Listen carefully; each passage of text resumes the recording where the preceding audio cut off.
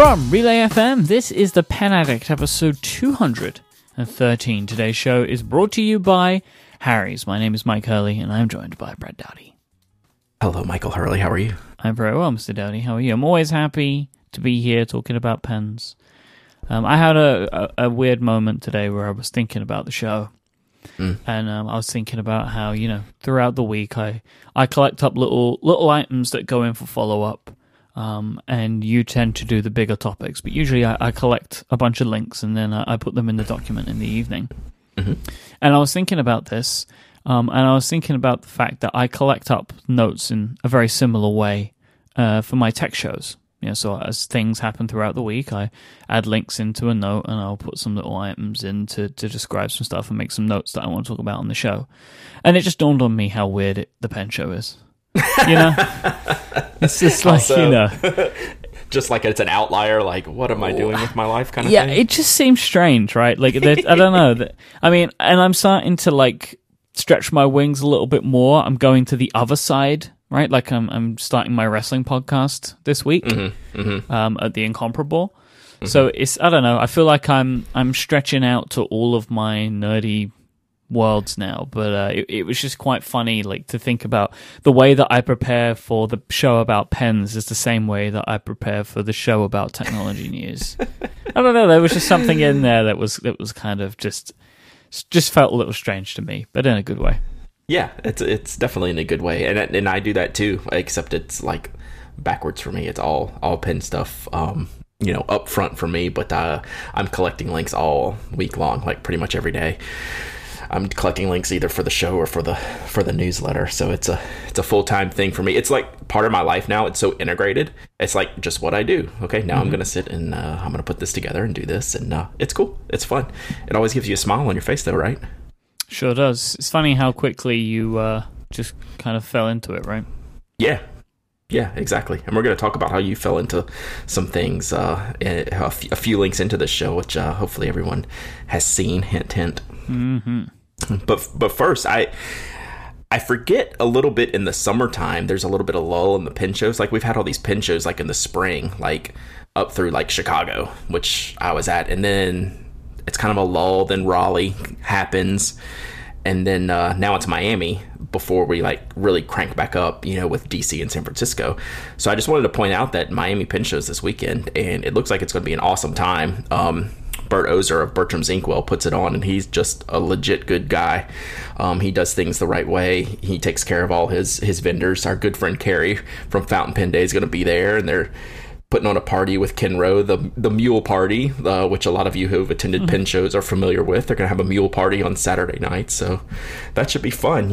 If you can get to Miami this weekend, you should do it. And what a great place to go to a pen show.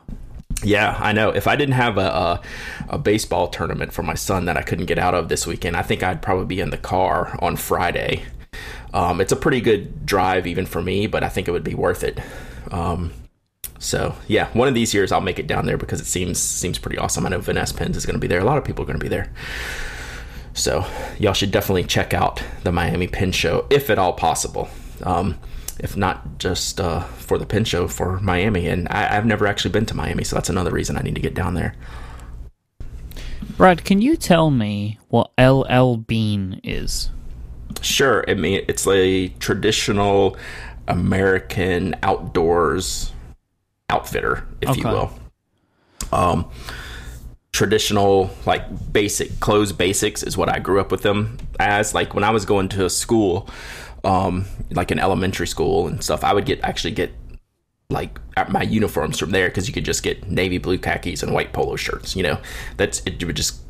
They would always have those stock items, just the very traditional polo shirts, button ups, jeans, khakis, duck boots, that real traditional American stuff, the flannel, the black and red check flannel. If you think a traditional American catalog gear from the 1930s and see those pictures, they're probably wearing LL Bean gear, right? That's how they made their mark, and they're still obviously a much huger company these days, but they still kind of have that same aesthetic. So the reason I mention this is on the Field Notes blog, they posted that they've made some special notebooks for LL Bean. There's beige one with green field notes writing. There's a green one with beige field notes writing, and then there's a camo in the 3-pack. So they're available at LL Bean stores. I just thought they were a good-looking edition, like a little special edition. But I just thought it was interesting that they posted them on the website. They're starting to do more with their blog, if you haven't noticed that. Also, their blog, right, it has one of the coolest features that I have ever seen on a blog. What? There are no permalinks that take you to an individual post. When you click on a link, it takes you to that post within the part of the blog that it's at. Oh, interesting. And as you scroll down through the list of posts, if you look at the address bar, it changes depending on the post that that is in your view. It is really cool. Well, their whole website redo was great. They did a really good job. I mean, I think they've done a fantastic job of it. But anyway, it's just a nice little thing. As you scroll down through all of the other posts, you get to see the address bar change. But anyway, I just thought it was kind of cool that they've got this edition out, but it's just different that they've got it on the blog. Yeah, and they've done that before with J. Crew, just the American retailer thing, that really fits the Field Notes aesthetic. It's kind of like Field Notes and LL Bean are kind of like a perfect complement to each other, that kind of thing. So this is a great looking edition. I love that camo one. Actually, I love the green one too. They look pretty cool. So I guess if it's in a big enough retailer like this, like the one you just mentioned, which I've forgotten the name of the store, J. Crew. I guess it's worth promoting it, right? Because they probably did quite a big order and they're available in stores, and it's kind of cool, I guess, when they get into these big stores. I guess it's like a nice little mark for the company. Yeah, and I should mention Levi's too. So that's another, between Levi's and LL Bean and J. Crew. I mean, you can see the feel that they're going for with the type of companies they're picking to work with, and it makes complete sense. Yeah, really fits. Gold Spot Pens went ahead and corrected our pronunciation of that ink that we were talking about with a jelly. And if I can try and say it the way that they're saying it, this new ink from J. Aubin is the Carob de Chypre. Wow, you did really good. Thank you. I wasn't too far off from last week, to be honest. I don't think so. It looks more intimidating than it really is once you get into it, I think. Yeah, because there's a bunch of letters in there that you don't know how to make sound. But there you go. So thank you, Goldspot, for correcting us. Yeah, and we'll have the link in the show notes to the audio on YouTube for that. It's really good. Yep. Speaking of YouTube, YouTube superstar Myke Hurley. Oh, come on. When we were in Atlanta for the pen show, I had the pleasure of sitting down with the lovely folk at Goulet, and I had a great chat with Brian, and they basically was just like a little interview that we did. It was really nice. I enjoyed it a lot. I don't really know what to say. Like, it was a fun time to do. We did it outside. It was a nice little break from everything else that we were doing, and it's kind of cool to to be on somebody's YouTube channel and be interviewed. I like being interviewed, and Brian did a great job, and he was very nice to me, and he was asking me like my advice on the interview and stuff, and very thorough preparation. It was a lot of fun, and I got to speak about some stuff that I've been thinking about anyway. He picked out some really great topics, like, do I consider myself a pen guy? Right. And it was really interesting to think about that when I'm surrounded by these people with these collections that are worth a house and, and stuff like that. And how much of a pen guy am I really? Or am I just the podcast guy? And it was a really good conversation, and you should go and check it out. Yeah, the conversation from beginning to end was great. And, it talked about your beginnings and how you got started. And, a lot of people are familiar with that, but those that aren't, I thought it was a really good recap of that. You talked about getting into the pen addict stuff, which is still like crazy to us to this day. After we've been doing this so long, it's still like wild and crazy to like think about like what else happened to us, and you go through all that stuff. And you were repping Knock hard in that interview too. You had the Knock t-shirt, you had a couple lookouts on the table. That was pretty sweet. I didn't realize that at the time. One lookout was mine and the other was Brian's. That's funny. So I just thought it was a good overall interview. All the bits were great, and you talked about like advertising, like he he asked you some tough questions, and you talked about the advertising bit and how you work that in with what you're trying to do, and I thought that was awesome. Yeah, so, he asked a great question about kind of like how it changes things and if it changes things to have advertising. And I really like to talk about that because it is a good point. And I got to talk about something that's important to me, which is the respect of the audience. So right, I think people will enjoy that. But yeah, about repping Knock, when I'm in Atlanta, I work for Knock primarily, and then everything else comes second. So of course I'm going to wear the company T-shirt. Yeah, got Boss Man down my neck. That's right. Fear the beard. Yeah, I was more talking about you, but sure. Oh yeah. Well, my official cup at the office is Office Overlord. So. Oh, there you go. Jeff says Jerk Boss. So my kids like going around the shop calling him Jerk Boss. I bet they do. I bet they love doing that.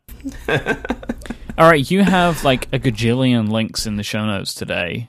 So I guess we're gonna revisit some top fives. So we're gonna do two different things. One, we're gonna talk about gel, liquid, and ballpoint pens in a little bit different format than I have in the past. And then we're gonna get into a bunch of good questions that I fielded over Slack and Twitter in the past day or so. Cool, but before we do that, let me take a moment to thank our sponsor for this week, and that is Harry's.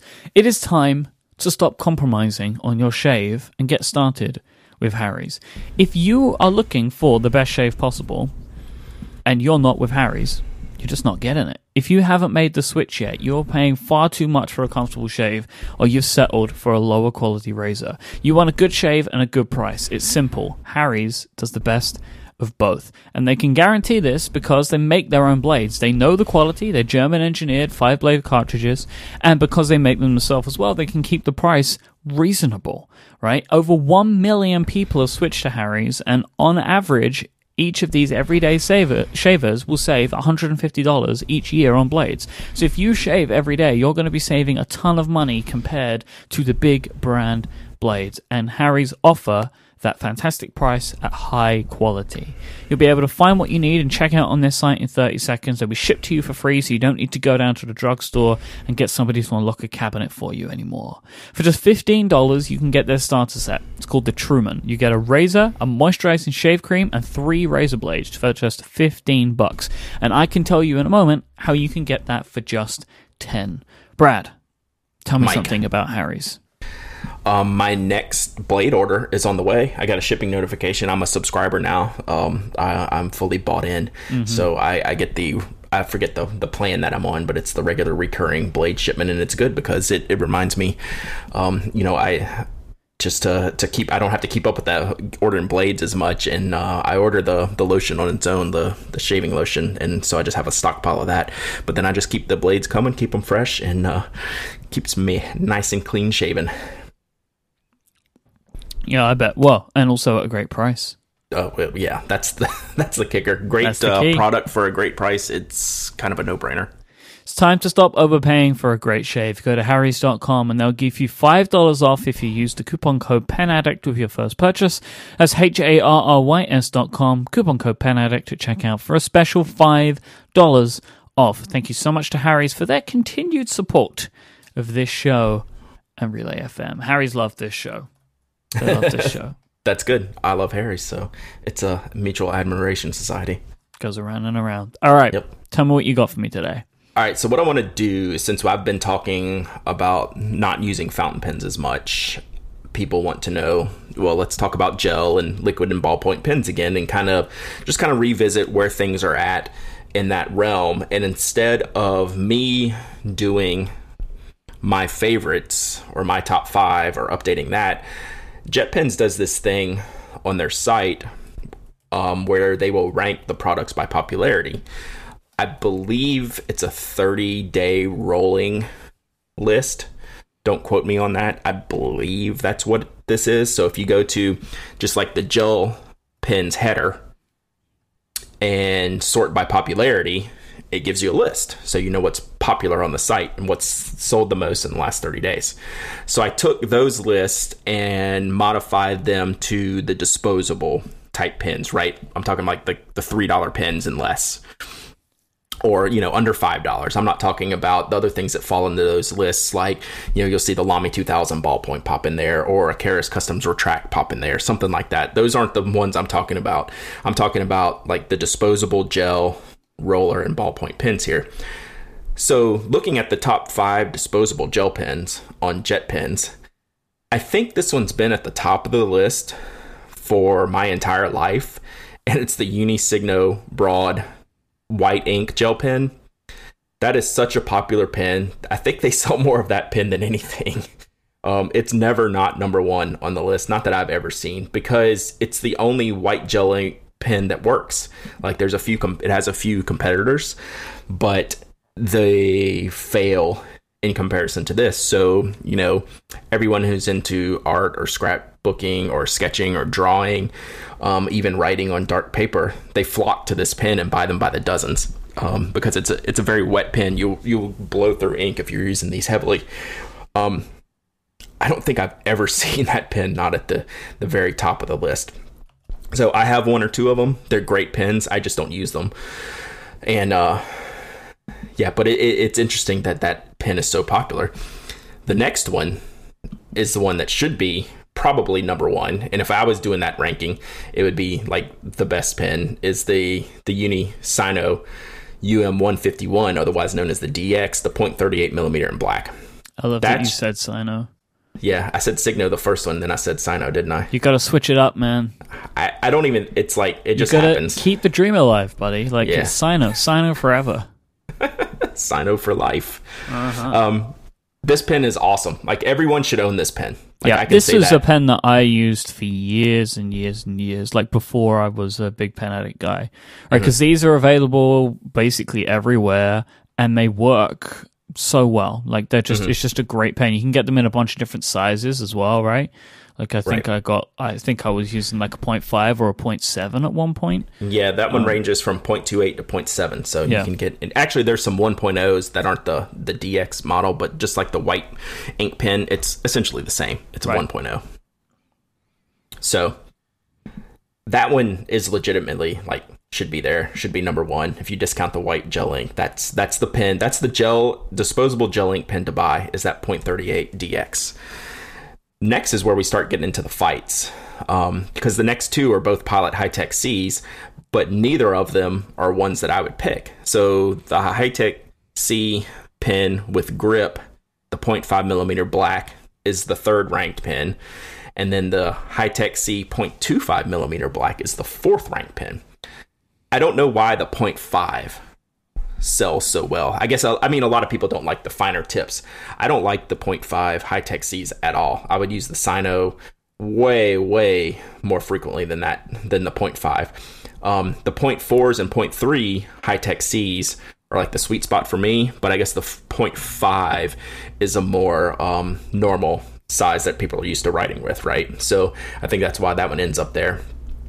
The 0.25 next is the real surprise, because if you have never used a Hi-Tech C and didn't know what to expect, you would absolutely hate this pen. Have you ever used a 0.25? Hell no.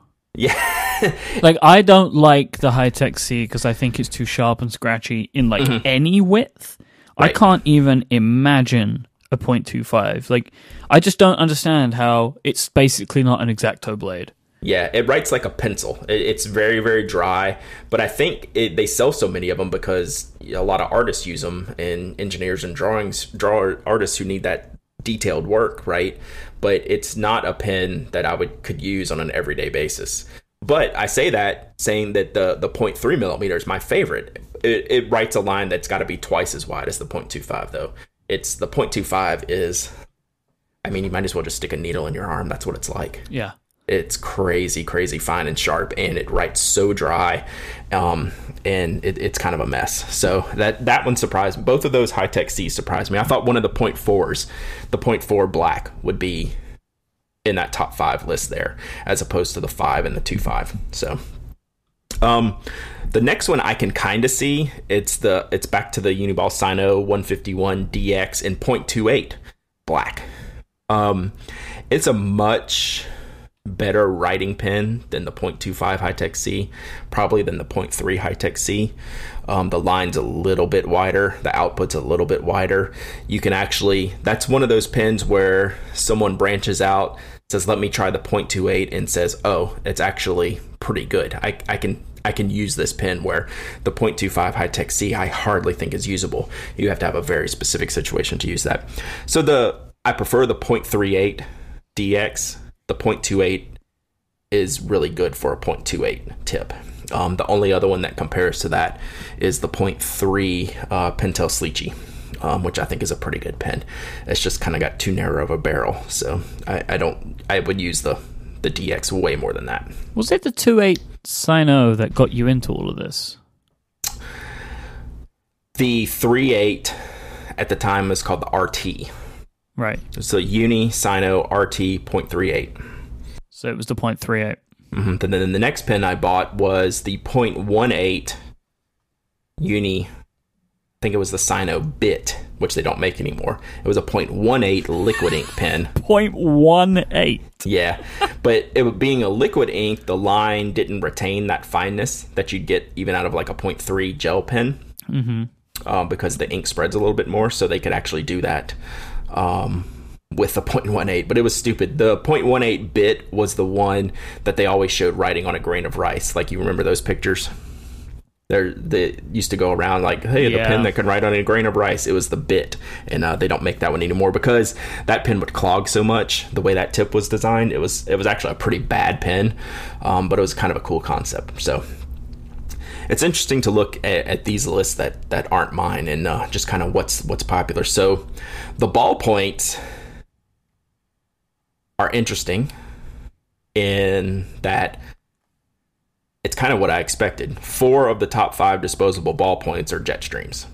The number 1 is surprising. The number 1 is the .38, which I would never recommend to anybody. That's like the writing with the .28, .25 High-Tech C.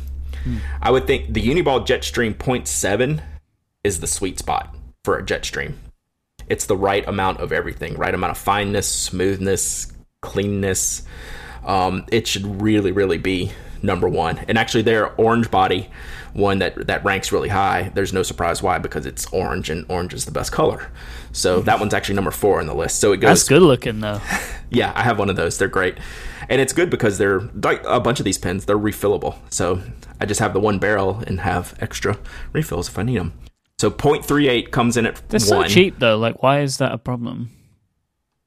Like the refilling? I don't know. It's not. Okay. I mean, how much are the refills? Like $1.25. Okay.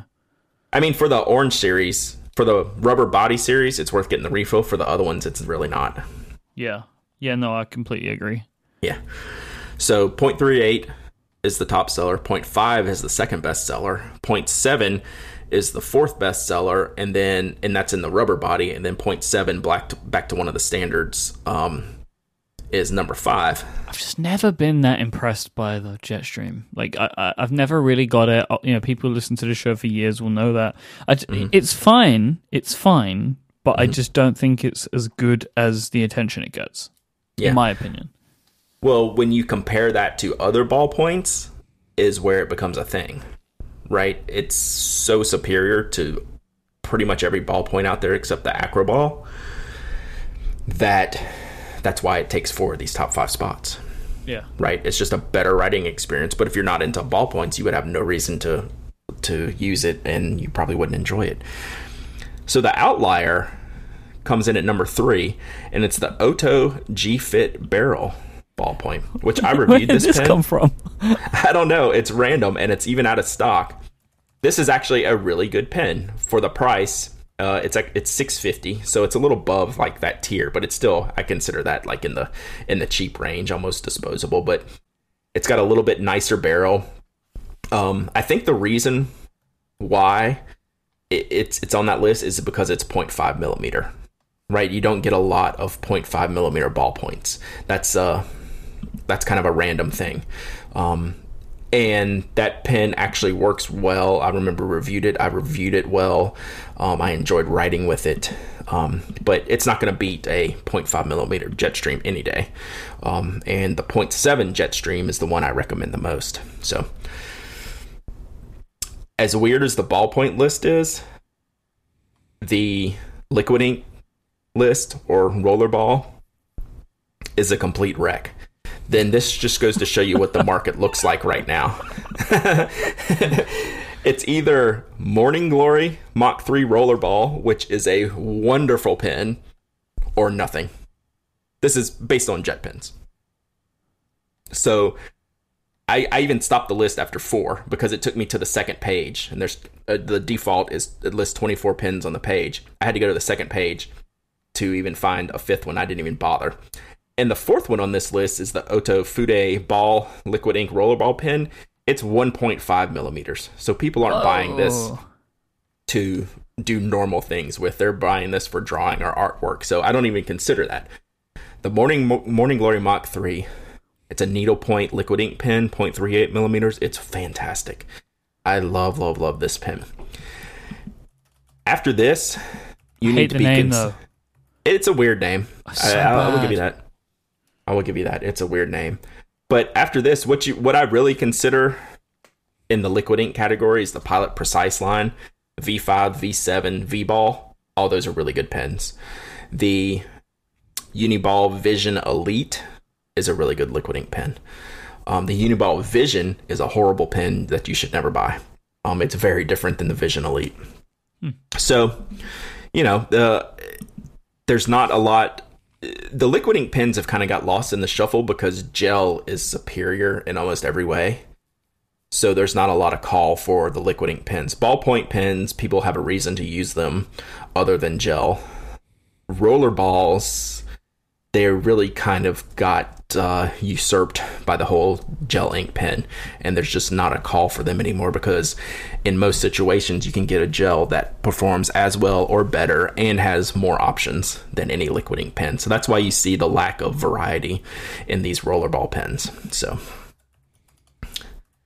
that's that. So this makes me want to go rework my top 5, which I keep saying I'm going to do. I need to do it soon because this is a pretty weird list. The rollerballs are not very useful. I mean, and granted, we're limiting to what's on jet pens, but I kind of did that on purpose because that's what the market's dictating right now. Yeah, so they're probably the biggest distributor of these things online, right? These types of pens. And it's easy to tell what's popular just by the way they set up their site, which is a good thing. So I wanted to kind of take a snapshot of that. And, I don't know that they changed that much. I know, like I said, that white gel ink pen, I think as long as I've known about jet pens, that's been the number one seller. It's insane.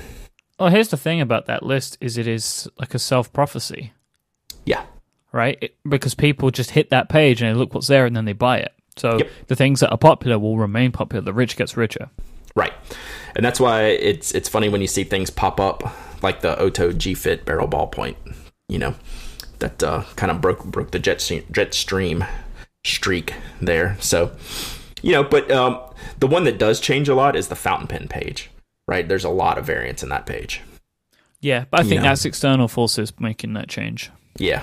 I mean, you'll see the Metropolitan and a bunch of the Kavecos, but then you'll get the vanishing points pop up there when there's new ones and things like that. So, it's pretty cool. But yeah, like that's why it's hard, when we talk about top 5 pens that aren't fountain pens, there's not a lot of change, right?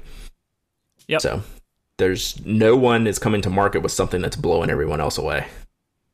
And maybe they won't. I don't know. You get new players like when the Pilot Juice happened. That was pretty cool, but it's not better than the DX. So we'll see. And it's not as loved as the High-Tech C. So anyway, that's that. I wanted to go over that, and that was good. I enjoyed that because it's putting into context a little bit of something that we maybe don't pay so much attention into anymore, which is the ballpoint market. Right, and we're going to talk about that a little bit more, which is why I want to talk about that. There's a couple of questions we have in the Ask PA about like why I'm using not some non-fountain pens recently, and I'm actually using ballpoints a lot that aren't jet streams. So we'll talk about that as we go. You want me to hit a few of these questions? Oh yeah.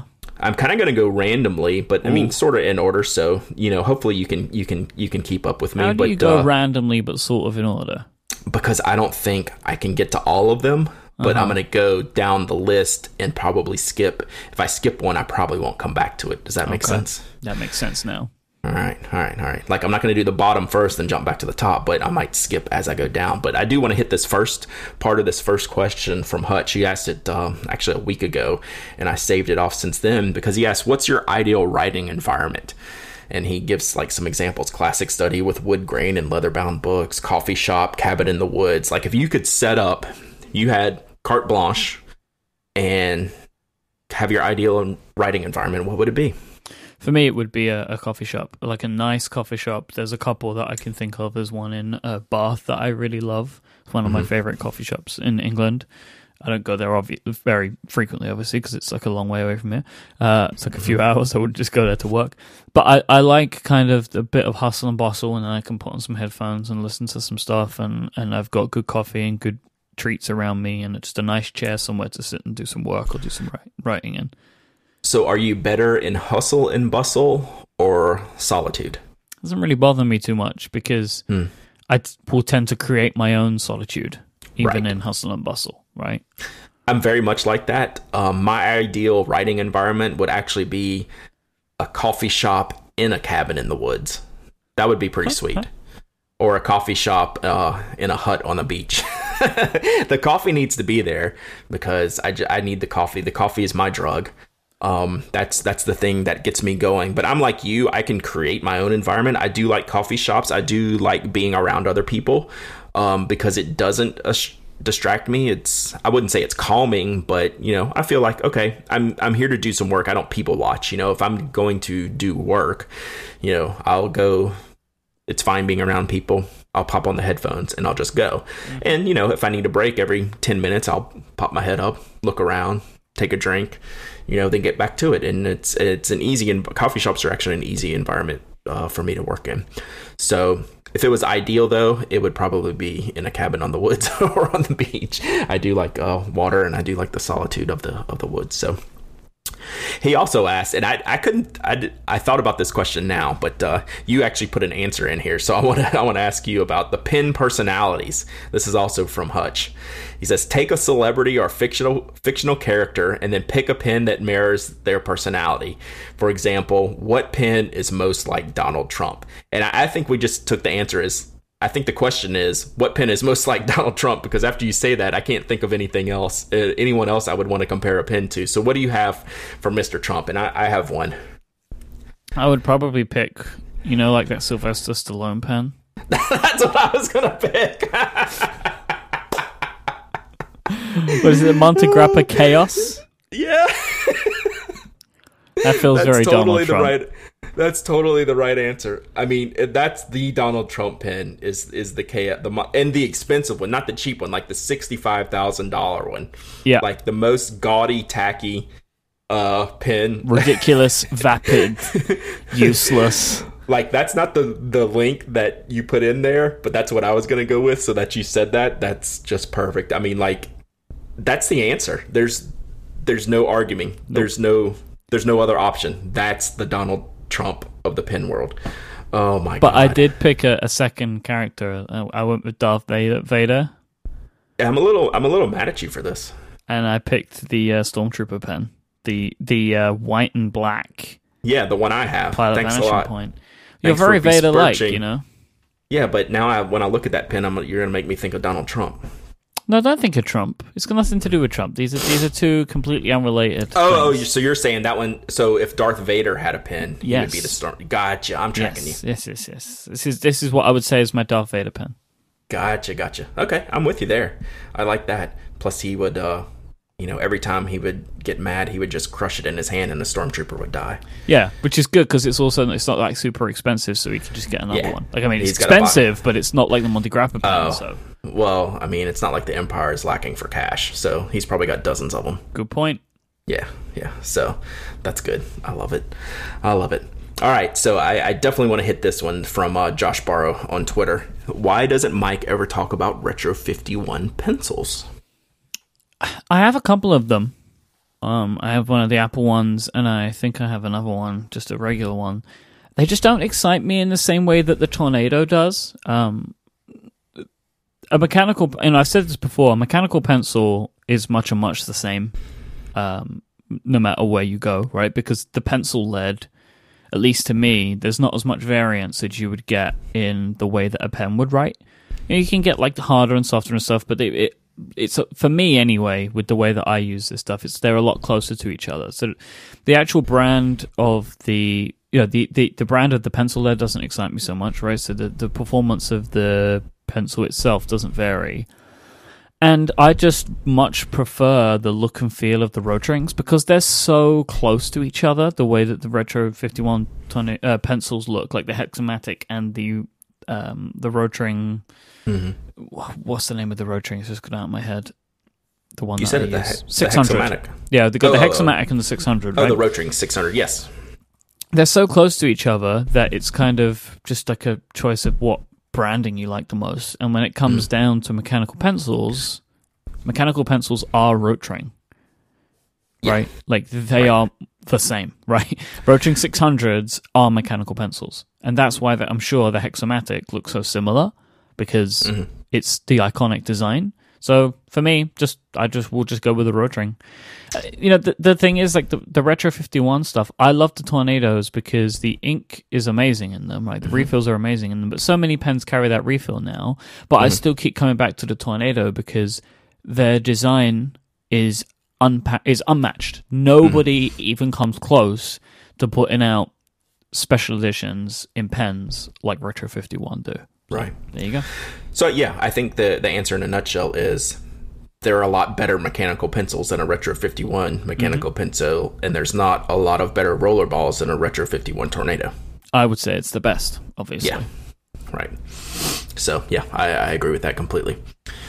All right, Todd, former pen blogger, who's asking this question because he's going through some changes. He wrote that one pen, and now he's changing his format, going to write about different things about teaching and chemistry and some other things, along with pens that he's interested in.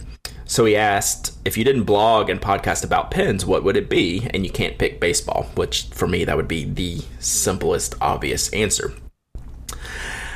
I want to say music, but that wouldn't be because I've always had a problem with music reviewers and how they write, and they seem to be doomy. You might have to cut that out.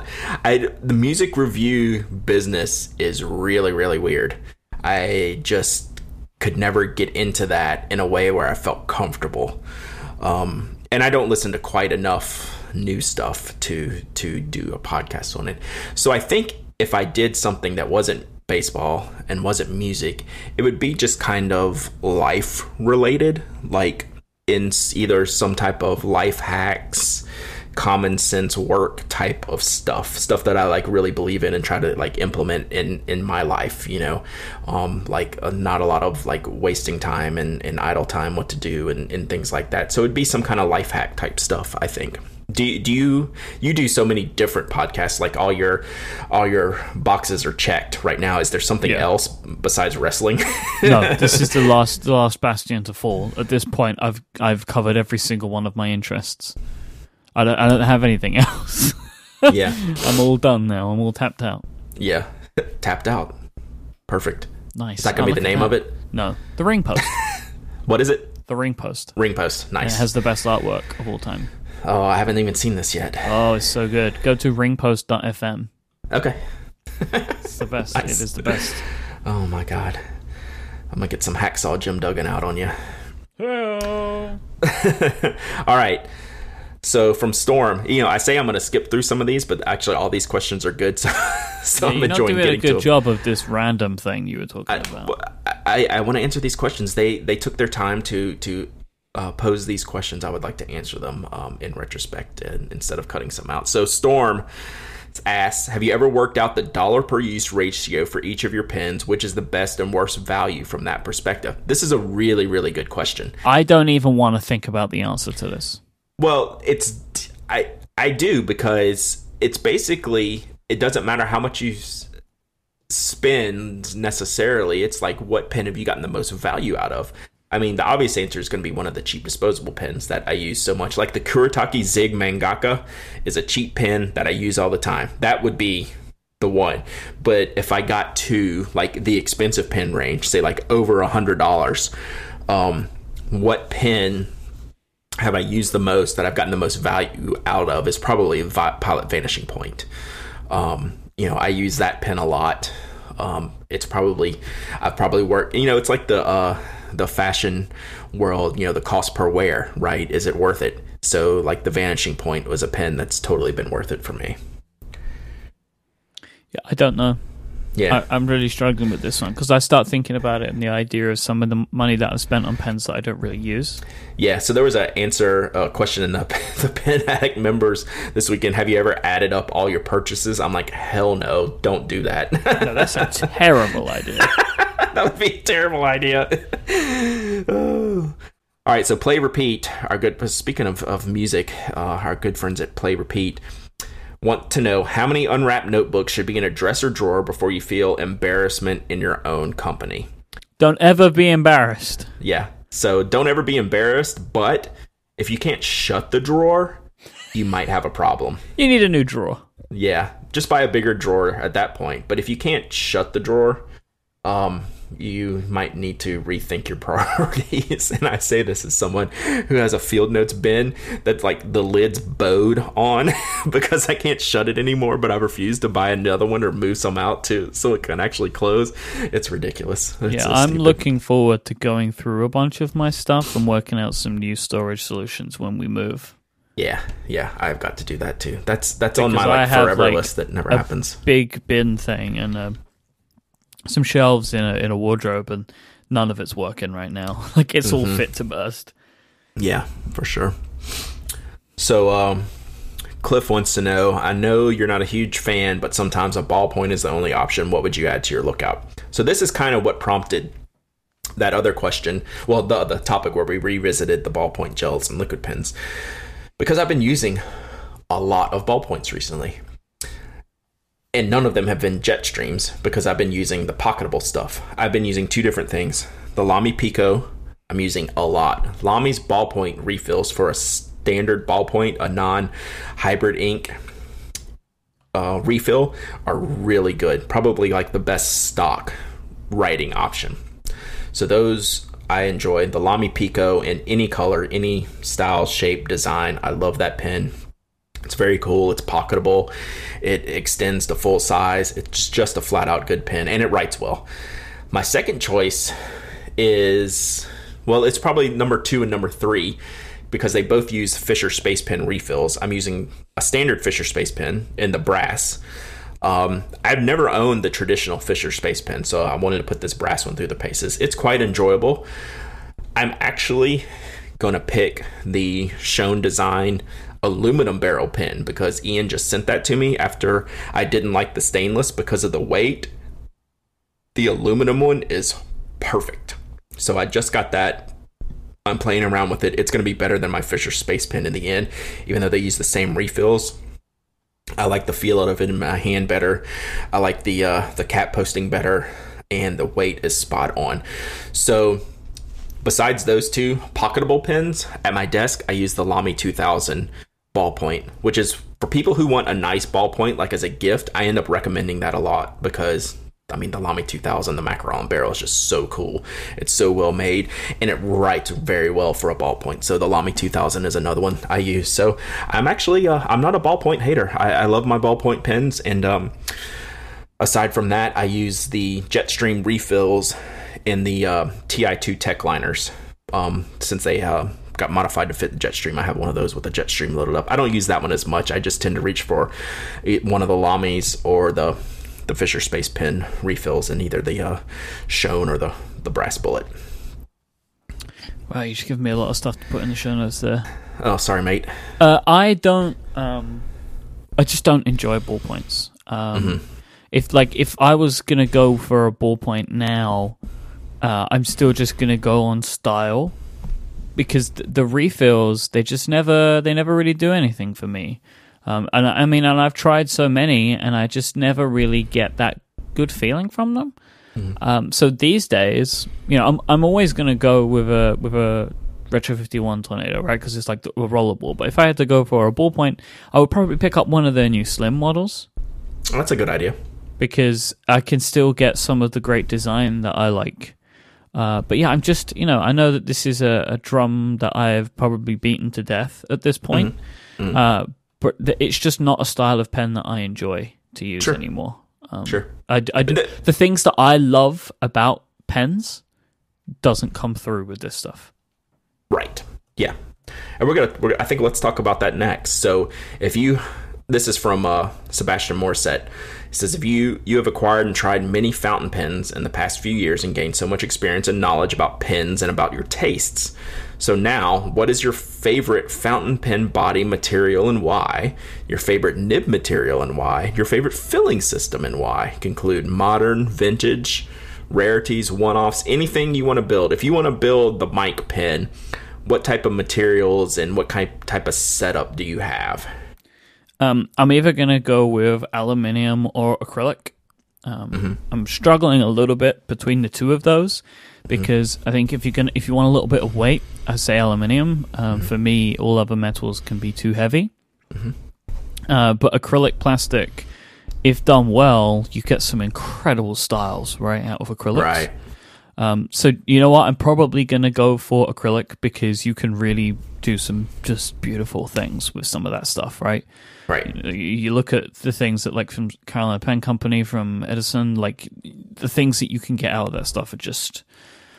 that's what makes the stuff that we love. I'm going to say gold nibs. Whenever I've used a gold nib, I've always been happy. I think the softness of it is much better for my style of writing, and every pen that I really love has a gold nib. Look at the Pelican, look at the Sailor, my Edison. These are all gold nibs, and they all provide an excellent writing experience for me. And my favorite of all filling systems is piston fillers. Because I love the mechanism, and I love not usually having to, like, take the pen apart to fill it. Right. And it's way easier to clean. Yeah. So that's mine. I'm going to go with acrylic plastic gold nib piston filler. Are we playing Clue? We could do. So the body style is pretty tough for me. I think it's ebonite. I like the lightness and the warmth that you get. I could see myself going there if I had pens made out of that, right? Because it shares a lot of the idea of the acrylic because you can create beautiful things, but it's probably a superior material. You don't get necessarily... There's not the brightness that you get. You can get some ebonites that are very, very bright, but like the acrylics, you can get the really wild colors. I still think I would prefer ebonite. I like the shapes that manufacturers tend to make the ebonite pens in, which are the very simple cigar shaped stuff. It's not that you can't get an acrylic in that shape, but they tend to be ebonite. That's kind of my aesthetic. I would definitely pick a gold nib, but rhodium plated. And the thing is, I don't know the size I would pick. I think I would pick just a stock Japanese fine nib to make up my perfect pen. Yeah, I have no idea what size I would pick anymore because now I have a bunch of pens that are fine and medium, and they're both amazing to me. And then I have things like the music nibs. Like, I don't know what nib I could pick anymore. It would totally depends on the manufacturer of the nib. Right. So I think if I had to pick one nib, I would get a stock Pilot fine nib, I believe, gold. 14K nib. And then for filling system, piston filler's pretty much there, but I think I'm going to go eyedropper. You can get... I like seeing that ink sloshing around if you happen to have a clear window in a pen, which you don't get a lot in ebonite unless you have the window specially made. But still, just the ease of use, the capacity. I never thought I'd be an eyedropper person, but they're super easy, even though you do have to have the extra bit of the silicone grease to seal up the threads, just so there's no leaking. It's just nice. And also the Terra. Yeah, the Terra. But piston fillers, I mean, it's hard to beat a piston filler. So I'm going to go with Colonel Mustard in the study with the candlestick. Bravo. All right. So yeah, so that was kind of the, if we were creating our own fountain pens, what would we do? I would love to do that one day, by the way. Yeah, one of these days. Like, I would really just... I mean, I've got some pens that are pretty close. I mean, my Nakaya, I mean, that's pretty much hard to beat. And I've picked pens that I like, right? Like I own pens like this. I just mean like actually make one for people, not just for me. Gotcha. You know? Gotcha. Ooh, look at you, fancy. It would be nice, right? Like to work with someone to pick out all the materials and actually make a pen, the Myke Hurley signature pen. You know, nice. And I can adorn it with skulls and snakes like Stallone does. Call it the Trump. Call it the huge pen.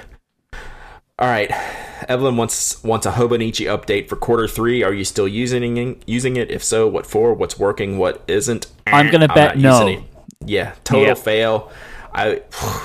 One of the best products in the world. I swear, this is just an elite product. It's amazing every which way. I don't do dates. That's the hang up. It's that the page has a date on it. So I just need to stick with my blank notebooks, be happy with it, instead of trying to force the Hobonichi. It's so damn cool. I mean, I won't guarantee you that I won't buy one for next year.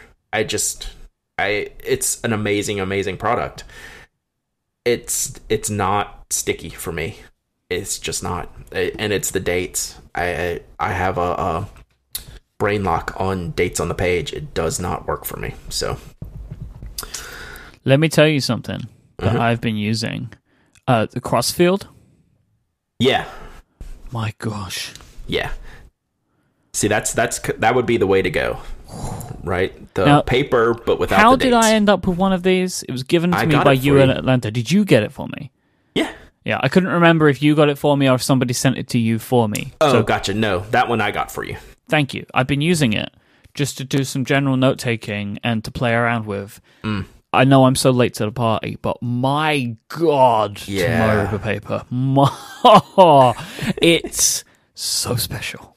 And that the Crossfield notebook as a whole, it's just so well put together. Yep. For that paper. It's flat wonderful. Out. It's like writing on tracing paper, right? Like the bleed through it's intense. Yeah. But it is such a joy to write on. An absolute joy. Yep.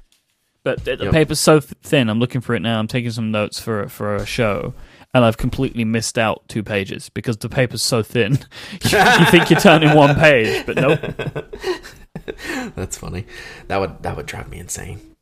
Yeah, I'm very upset about this right now. Yeah. What are you gonna do now? I can't do anything. I know. Oh, that's a mess. Ooh, that gives me the heebie-jeebies. I just made a note that says turnover. Yeah. So let's get to Tammy's question. This is a really good question that I want to be sure to touch on. So I'm just going to read what she wrote here. She says, I had that overwhelmed feeling a couple of days ago. That realization I have more ink than I need for my lifetime, not to mention pens and paper. But somehow, never having finished a bottle of ink and now having so many, I felt like I was facing my mortality as well as this past year's overspending and hoarding. And ink seems harder to unload than pens. The fragility of shipping, finding people who don't have it yet. Do you have any favorite ways of releasing the too much of this hobby, both in the selling as well as the emotional release? I recently sold a Kaweco pen on eBay and found that tough to do. So everyone listening, or most people listening, have gone through this, right, Myke? I mean, you've gone through this. I've gone through this. You hit a point where you're still kind of new. You're still kind of figuring out what you like. And you're in this like crazy acquisition phase. And then the next thing you look up and you go, holy cow, what have I done? Look at all these pens, look at all this ink, look at all this paper. I'll never use all this in my lifetime or the next lifetime. And what do I do now?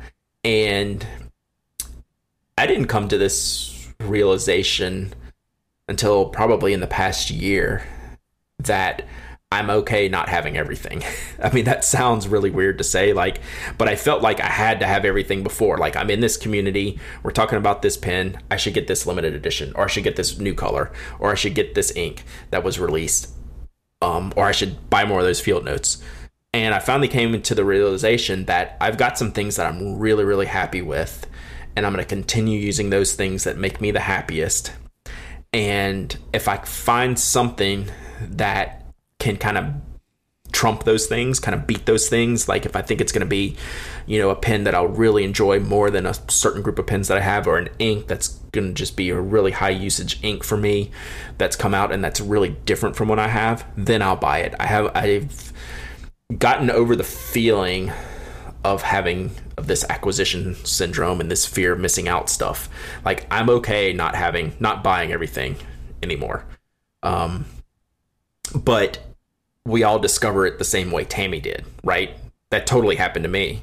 Yep. It's happened to a million other people as well. It took me forever to sell some of my pens, even if I wasn't using them. And I'm actually going to work on that today. I have a few more I need to sell. I'm going to go through that today. I can't imagine doing the selling stuff. I give stuff away. I've not sold anything. Luckily, I don't really feel the desire to sell. Like, I don't have a ton of really expensive stuff. Like, I have more than I should, but I don't have so much that I feel like it's like a hole, right? Right. And I've tried to be cautious with stuff like ink.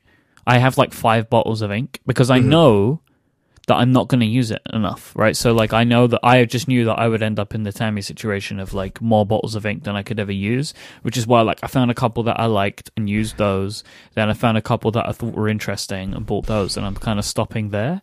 But if I look at my paper products, my word, I have way too many. Like, there's a lot of stuff that I have way too much of, so I can totally sympathize with that. And I have maybe a potential idea for Tammy to deal with her ink situation, and I don't know if she's done this, but, like, I guess you could maybe, like, buy one of those folded nibs and then just use it all up, draw in crazy stuff. That's a great idea. Like, because you use a ton of ink on that, just have fun with it. Like, just play around with it. You can't sell it. Don't pour it away, but basically just pour it onto some pages. Mm-hmm. Yeah, that's a great idea.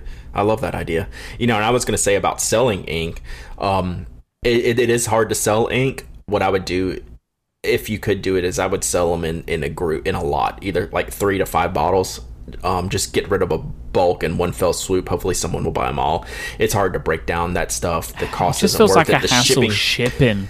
The shipping fees aren't worth it, but if you sold 5 bottles as a group, you might lose your butt on it, but they're gone, and it feels better that they're gone.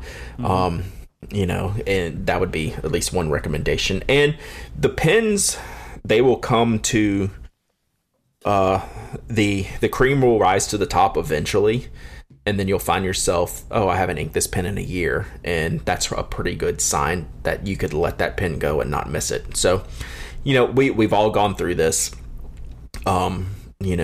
these stages, and when you get to the point where you don't have to have all the hot new stuff, then you kind of get this calming effect, and you're able to start releasing some of the stuff you did buy that you're not using in the past. So, all right, our good friend June Thomas wants to know how the King of Pen is holding up.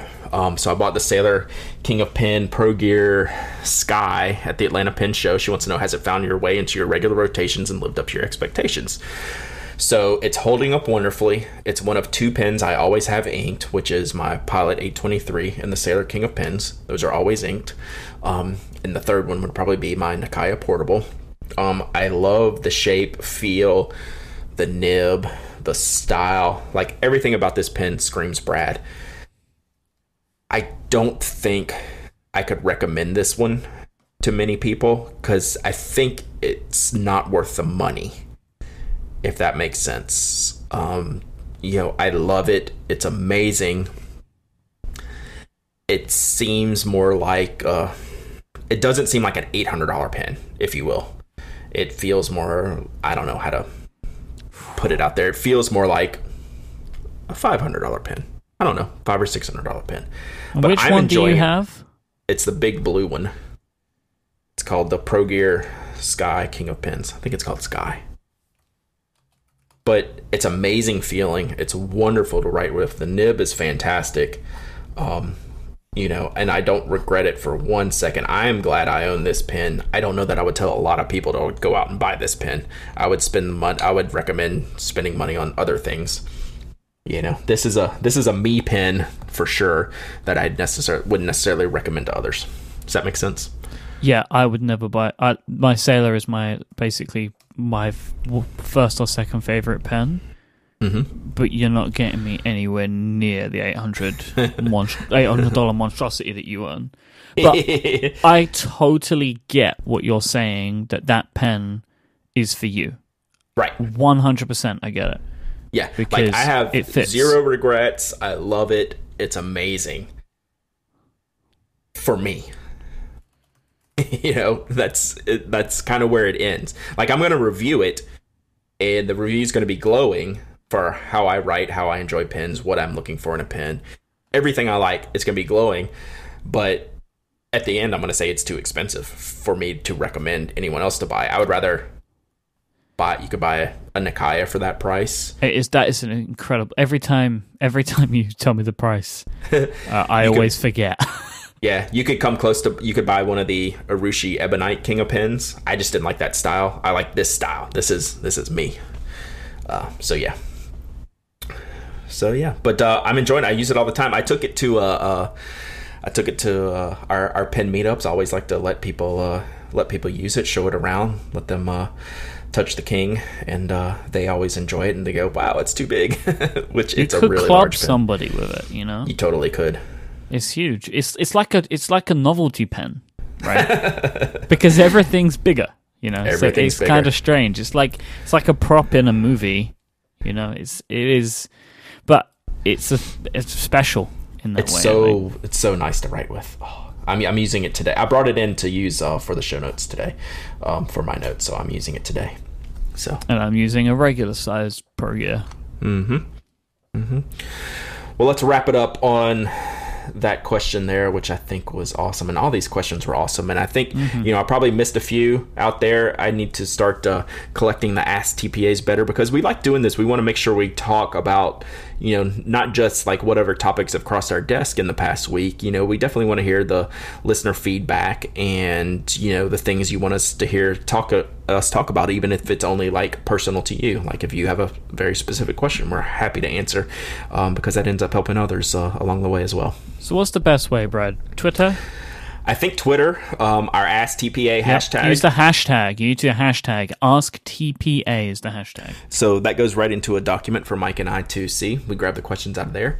The Slack room's also great. The podcast channel. I usually every week I'll post a note saying, "Okay, I'm ready for your questions. What do you got?" That's how I got set those. Up a special Ask TPA channel in the Slack that just has the questions.